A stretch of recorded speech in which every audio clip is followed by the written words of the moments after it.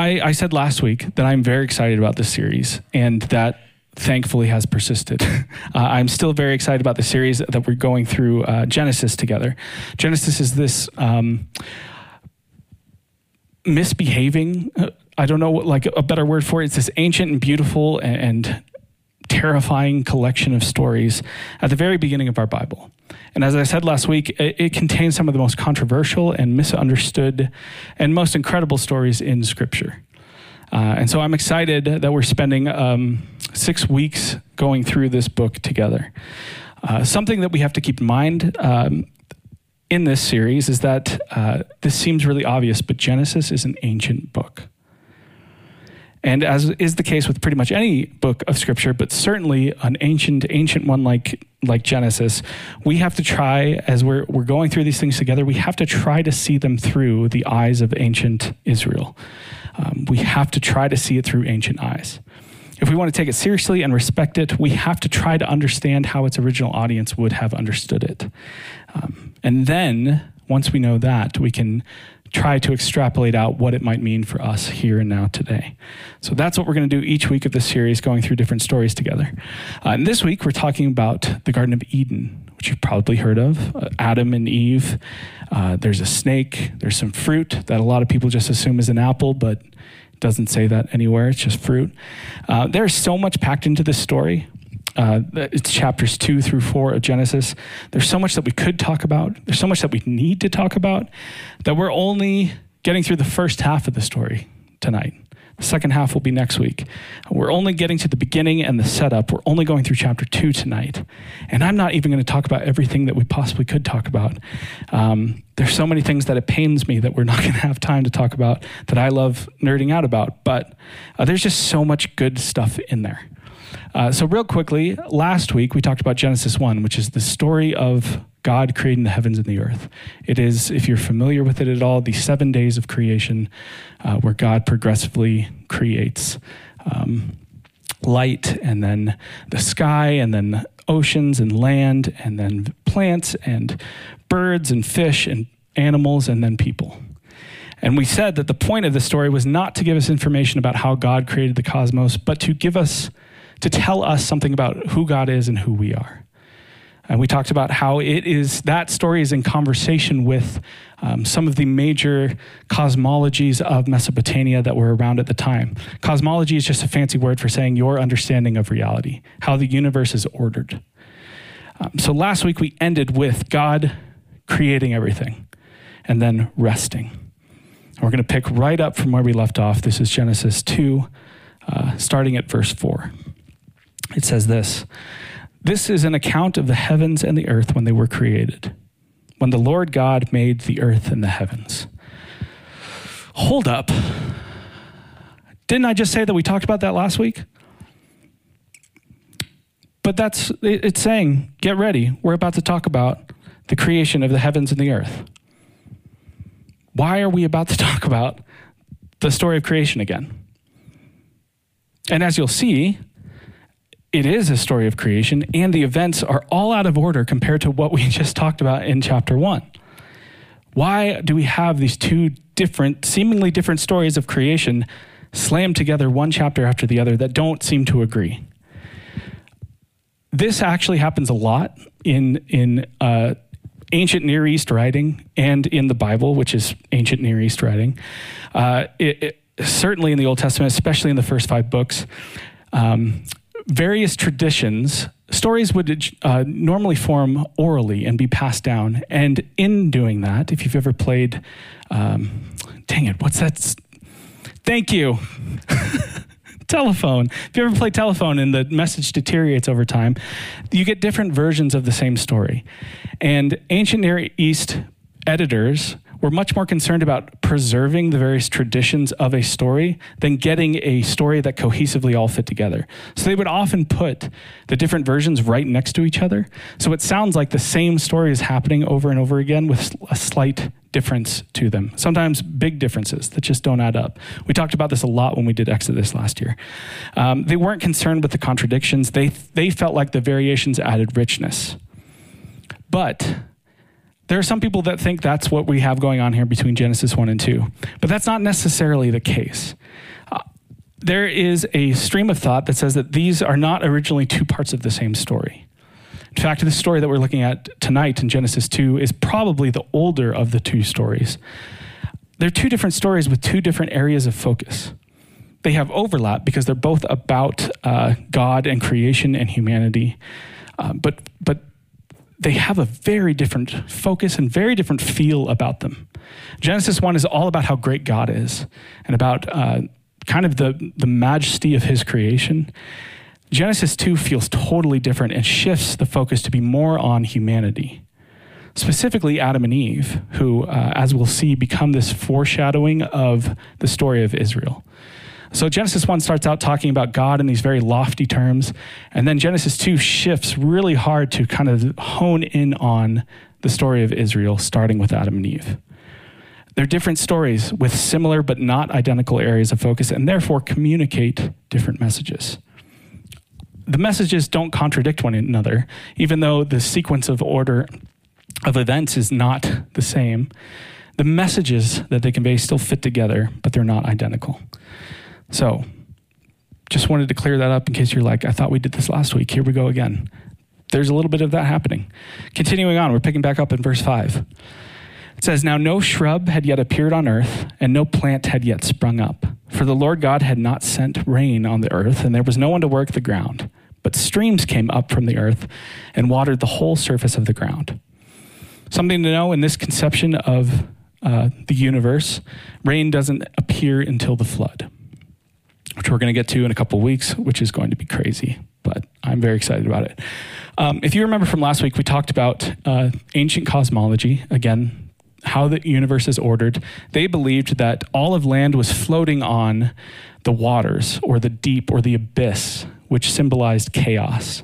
Basically, the land held back chaos to keep us safe. God put the land there to keep us from drowning. So when you see streams, when it talks about streams coming up from the earth, that is that deep, that abyss coming up onto the surface of the waters. That chaos that is otherwise threatening and dangerous to us, when ordered by God, brings life, brings sustenance, brings the ability for things to grow on the earth. Continuing on, this is now verse 7. "Then the Lord God formed a man from the dust of the ground and breathed into his nostrils the breath of life, and the man became a living being. Now the Lord God had planted a garden in the east, in Eden, and there he put the man he had formed. The Lord God made all kinds of trees grow out of the ground, trees that were pleasing to the eye and good for food. In the middle of the garden there were the tree of life and the tree of the knowledge of good and evil."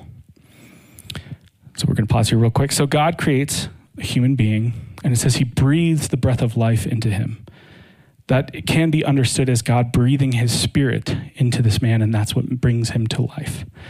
The other thing that's important to know is that we're told that there is this place that God has created called Eden. Eden means delight, which makes sense if you know the story at all. We're also told that it's in the east. This isn't very important to this story, but it's something that I learned this week that I think is super interesting. And if you're a nerd like me, you'll appreciate it. If not, you can just send it right back. When in ancient Israelite writing, when they talk about directions, they are both talking about cardinal directions, but also time, which is very interesting. Their words for the direction in space are also their words for directions in time. And our brains are oriented where north is like where we base everything off of. We're oriented north, and we kind of figure out where we are from there, except we live in Colorado, so we're oriented west. In Israel, in ancient Near East, they were oriented east. And their word for east, or their word for north or south were left and right. Also, if you said something was in the east, you meant that you could also be saying that it was in the past, which is very wacky and like kind of weird to wrap your brain around. So in this story, when it says that Eden was in the east, they could be saying literally the east, or they could be saying long ago, or it could be both. Anyway, continuing on. This is verse 10. A river watering the garden flowed from Eden, and from there it was separated into 4 headwaters. The name of the first was Pishon. It winds through the entire land of Havilah, where there is gold. And in case you wanted to know, that gold of that land is good. It is good gold. And while we're speaking about gold, the aromatic resin and onyx are also there. In case you wanted to know that. The name of the second river is Gihon. It winds through the entire land of Cush. The name of the third river is the Tigris. It runs along the east side of Asher. And the fourth river is the Euphrates. What? That's a lot of information about rivers. Why do we need to know that? Like, is the guy who wrote this just like a river nerd and is just sort of geeking out about these various rivers? As we know, any details that are ever included in ancient writing like this are all very important. We read this, and I will admit, the first time I read this week, I just skipped over this once I figured out what was going on. It's like, this does not sound important, on to the next thing. So throughout kind of modern history and archaeology, there has been a big effort to locate these rivers, these 4 rivers. We know about the Tigris and the Euphrates, those still exist. The Pishon and Gihon are unknown to us. We don't know what those are or where they are. There are some people who believe that those 2 rivers dried up long ago, so we can't find them. There are some that say the world looks totally different post-flood, so these rivers no longer exist. That could be true. Or it could be that this story, that this description that we're getting right here isn't meant to be taken to be a literal place where these 4 rivers meet. Any of those are valid. As I said last week, no matter what I say about this text, I will make somebody mad. No matter what anyone believes about this text, other people disagree. There's lots of room for disagreement in this.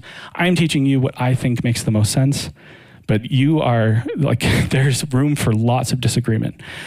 I believe that this description is not meant to be taken literally, but literarily. It's a description given for literary and theological reasons, and here's why I think that. Each of these rivers are associated with a significant place. So Pishon leads to Havilah, where, in case you wanted to know, there is good gold. We don't know where Havilah is meant to be today. But we know from a later story in Genesis, Havilah is on the way down to Egypt. So Pishon is sort of associated with and goes in the direction of Egypt. Gihon is mentioned only one other time in the Bible, and it's the water source for Jerusalem, which is the capital of what becomes the kingdom of Israel, and it's where they build the temple. The Tigris, which we do know still have today, it says is to the east of Asher. Asher is the capital of the Assyrian Empire, which conquers and exiles the northern kingdom of Israel after they split in 2. And 150 years later, we have what is associated with the Euphrates River, this last river, which is Babylon. Babylon is actually associated with the Tigris and the Euphrates because it sits right between this point where the Tigris and the Euphrates rivers are closest together. Babylon, 150 years after the northern kingdom falls, conquers and exiles the southern kingdom and destroys the temple and brings most of the population back to live with them in Babylon. So all of these places that these rivers are associated with are significant for Israel. Jerusalem is obvious, it's the capital of their kingdom. But all 3 of the other places that aren't Jerusalem, Egypt, Assyria, and Babylon, are all locations where major empires in history rise up. All of which at some point house all or a large portion of the people of Israel. So right here, in like 7 verses into the 2nd chapter of the Bible, in this very early moment of Scripture, we have this foreshadowing of the history of Israel. And it's even the way that the order that the rivers are described is presented in chronological order. Egypt, Jerusalem, Assyria, and Babylon. It's amazing. That's so cool to me. But beyond what's being communicated in that sort of history of Israel is that the life given to the rest of the world springs from this original design of Eden. God wants to bring the life of Eden to the rest of the world. It has always been the hope that life would spread out from God's people. One of the key characteristics of what it means to be a part of Israel, to be a child of God, as we'll see in a few weeks, is that they were blessed by God to be a blessing to the rest of the world. It wasn't that these are God's favorite people, that he does all the nice things to them and that's where it ends. He blessed them so that they would bless the rest of the world. And so what's being communicated in this very early stage of Scripture is the intent and foreshadowing of Israel becoming a conduit for the blessings of Eden to the rest of the world. That's so freaking cool. Right there at the beginning, all about some rivers. And it's just this little detail that we could just easily skip over and never ever see.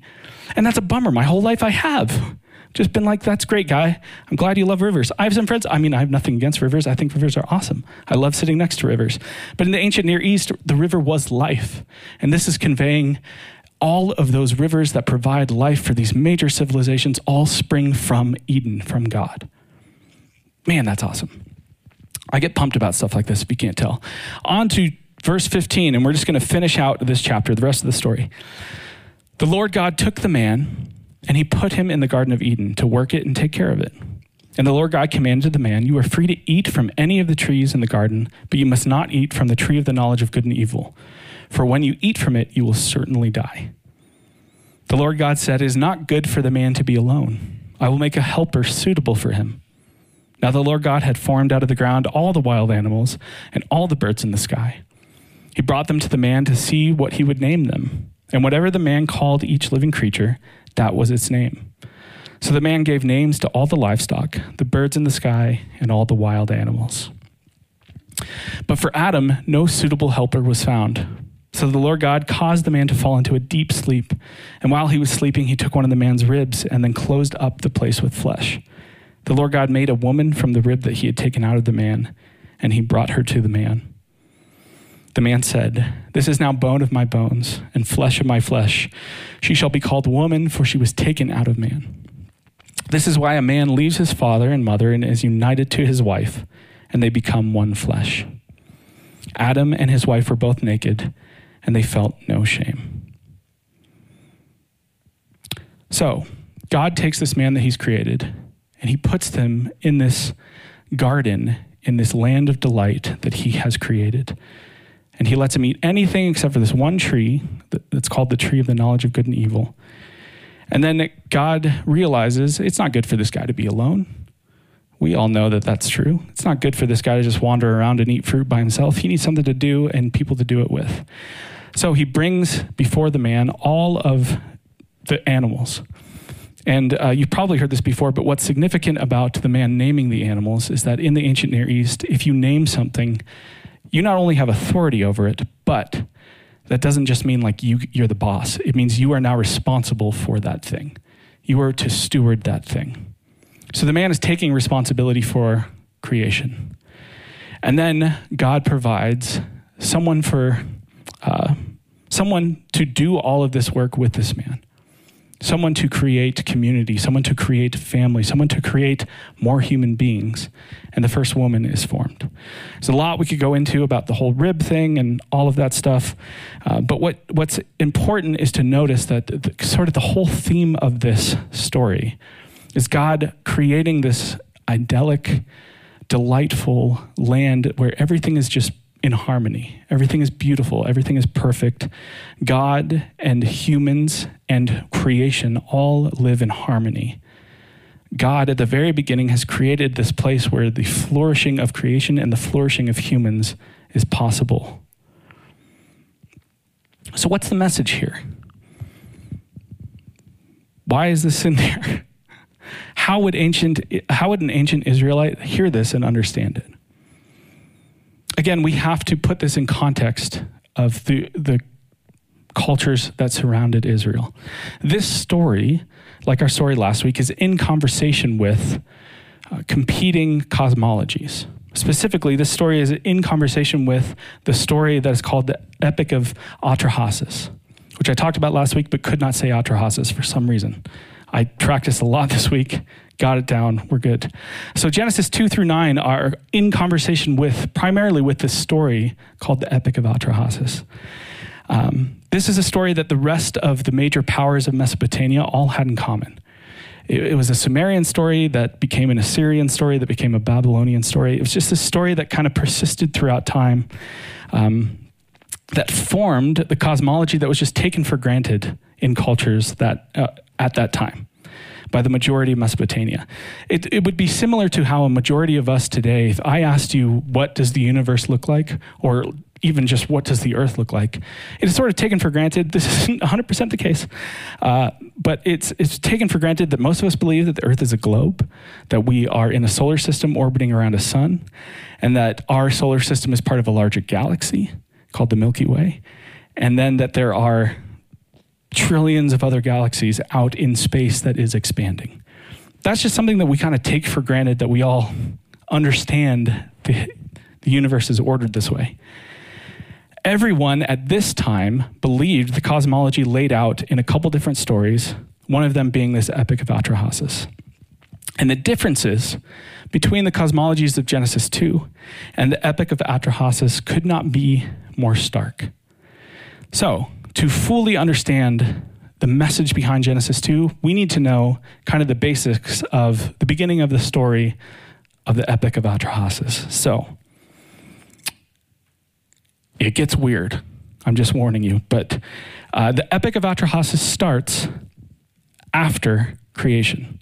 The world has already been created, the universe has already been created, but there are no humans. In fact, I think the opening line is, back when gods did the work of man. So it starts with there are three high gods.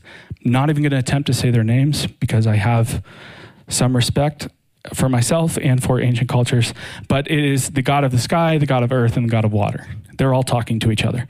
They look at the state of the earth and they're like, this looks like a lot of work to get this place in shape, and we don't want to do it. So they create lesser gods and they put them to work. The lesser gods are treated horribly. They're treated like slaves. They're worked relentlessly day and night, while the high gods all relax and enjoy themselves and high five about how great of an idea this was. The lesser gods are subject to back-breaking work, like digging the beds of the rivers that will become the Tigris and the Euphrates. They're laying the groundwork to allow irrigation and eventually agriculture so that the earth is cultivated. Eventually, as you can imagine, the lesser gods get fed up with their treatment. Like, what is the deal? Why are we the ones that have to work all day and all night? And so they rebel. And they go to attack the high gods, surrounding their houses and demanding a fight. One of the high gods is like, okay, let's just eradicate all of them and start over. But another high god says, hold up, wait a minute, fellas, listen, these lesser gods are right. This is terrible work. It's not fun. That's why we didn't want to do it. So let's figure this out together. So they come to an agreement to create humans to do the work, the backbreaking work that the high gods didn't want to do, and now the lesser gods didn't want to do. But in order to create humans, the high gods say, fine, we'll do this for you, but you have to sacrifice one of you. So they kill one of the lesser gods, one who is described as having intelligence, which is, I guess the others didn't. I don't exactly know what that means, but it's an important idea. Then this mother goddess appears out of nowhere. She wasn't mentioned before. She takes mud and then she mixes it with the blood and the guts of the murdered god and fashions humans out of this mixture, 7 males and 7 females. Because this god had intelligence, humans are basically just inherit intelligence. It wasn't on purpose, it was an accident. It was just mixed into this mixture. They institute marriage and give the humans rules around marriage so that they'll procreate and make more workers. And then they leave them to do their backbreaking work of cultivating the earth. That's how a majority of the world assumed creation started, humanity started. That is very, very different from what we just read in Genesis 2. Let's talk about some of the differences. First, in Genesis, there's one God. One God does all the work. He waters the land. He lays the rivers. He causes the vegetation to grow. He plants the garden. He doesn't even ask the man to plant the garden. He just says, hey, I've done all this work. Will you just pick the fruit and eat it? In the Epic of Atrahasis, there are many gods who hate doing any work. They create humans. In Genesis, God creates a human out of the ground, but breathes his spirit into them. They are created, the first man is created with intention and honor. Versus in the Epic of Atrahasis, humans are created out of mud and guts. Again, intelligence was not intentional. It was just a byproduct of the God that they killed. They were created as the lowest beings. In Genesis, man is put in paradise, given dominion over all of creation. In the Epic of Atrahasis, humans are put to backbreaking work that no one else wants to do.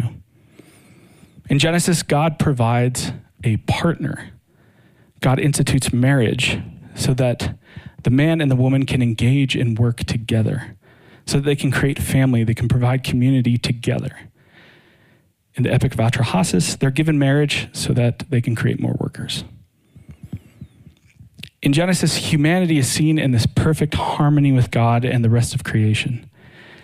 In the Epic of Atrahasis, humanity is a slave labor, left alone to do their work, with the gods at best being indifferent towards them as long as they did what they were supposed to be doing. We'll get into it this story continues to kind of dance along with Genesis, and we'll talk about it more and more. And they sort of run into each other and diverge over and over again. It gets really interesting. So what are we to make of this? What does this matter? Original intent and design for humanity, the original conditions that humanity were put into, sets a trajectory and informs how you live. So if you go through life believing that you are a mix of mud and murder, that you are accidentally given intelligence, that you were created to be a slave laborer for indifferent gods, that is absolutely going to inform the way that you treat yourself, the way that you treat other humans and value human life, and the way that you treat the rest of creation. And if you believe that your birthright is to be part of the prize of creation, that originally mankind was placed in paradise and given dominion over creation, and that rather than being created to do work that is awful that no one else wanted to do, that you were created by a God who is committed to your flourishing, you are going to treat yourself and other people and the rest of creation very, very differently. Perfect harmony between God and humans and creation is not only possible, it was the original design. And extending that, what the Israelites would call shalom, that sense of peace, that harmony, spreading the blessings of Eden to the ends of the earth is still the goal. Even though Eden is not a thing anymore and humanity looks very different, ancient Israelites who are hearing this story would understand that the original goal is still the goal. So the message here, what people would hear in Israel is, you've heard that you are nothing more than blood and mud, that you were created to suffer and toil as slaves for these gods who don't care about you. But in reality, you were created with intention and love by the creator of everything. You were created to sit in a place of honor above the rest of creation, to cultivate it and care for it, serving a God who loves you and is committed to human flourishing, to male and female flourishing, to his glory. Perfect harmony between humans and God and creation is not only possible, it was the original state of the universe. And then, according to the story, it all went wrong. That's what we're going to talk about next week. So I hope you will come back as we delve into this story, the second half of the Garden of Eden, the story of the fall, which I promise almost certainly has more wrinkles and nuances than you have heard before. But you'll have to wait till next week for us to get into that together. Will you pray with me? God, thank you for these ancient stories that helped reorient your people back to you, back to your goodness and your love. God, thank you that these stories have persisted throughout time and can remind us again that you are for us, that we were designed and created with intention and love and meaning and purpose. And that just like before, your goal is to spread the blessings of Eden to the ends of the earth through us. God, thank you for stories that capture our imagination and push us forward, even when they're thousands and thousands and thousands of years old. We love you, God. Amen.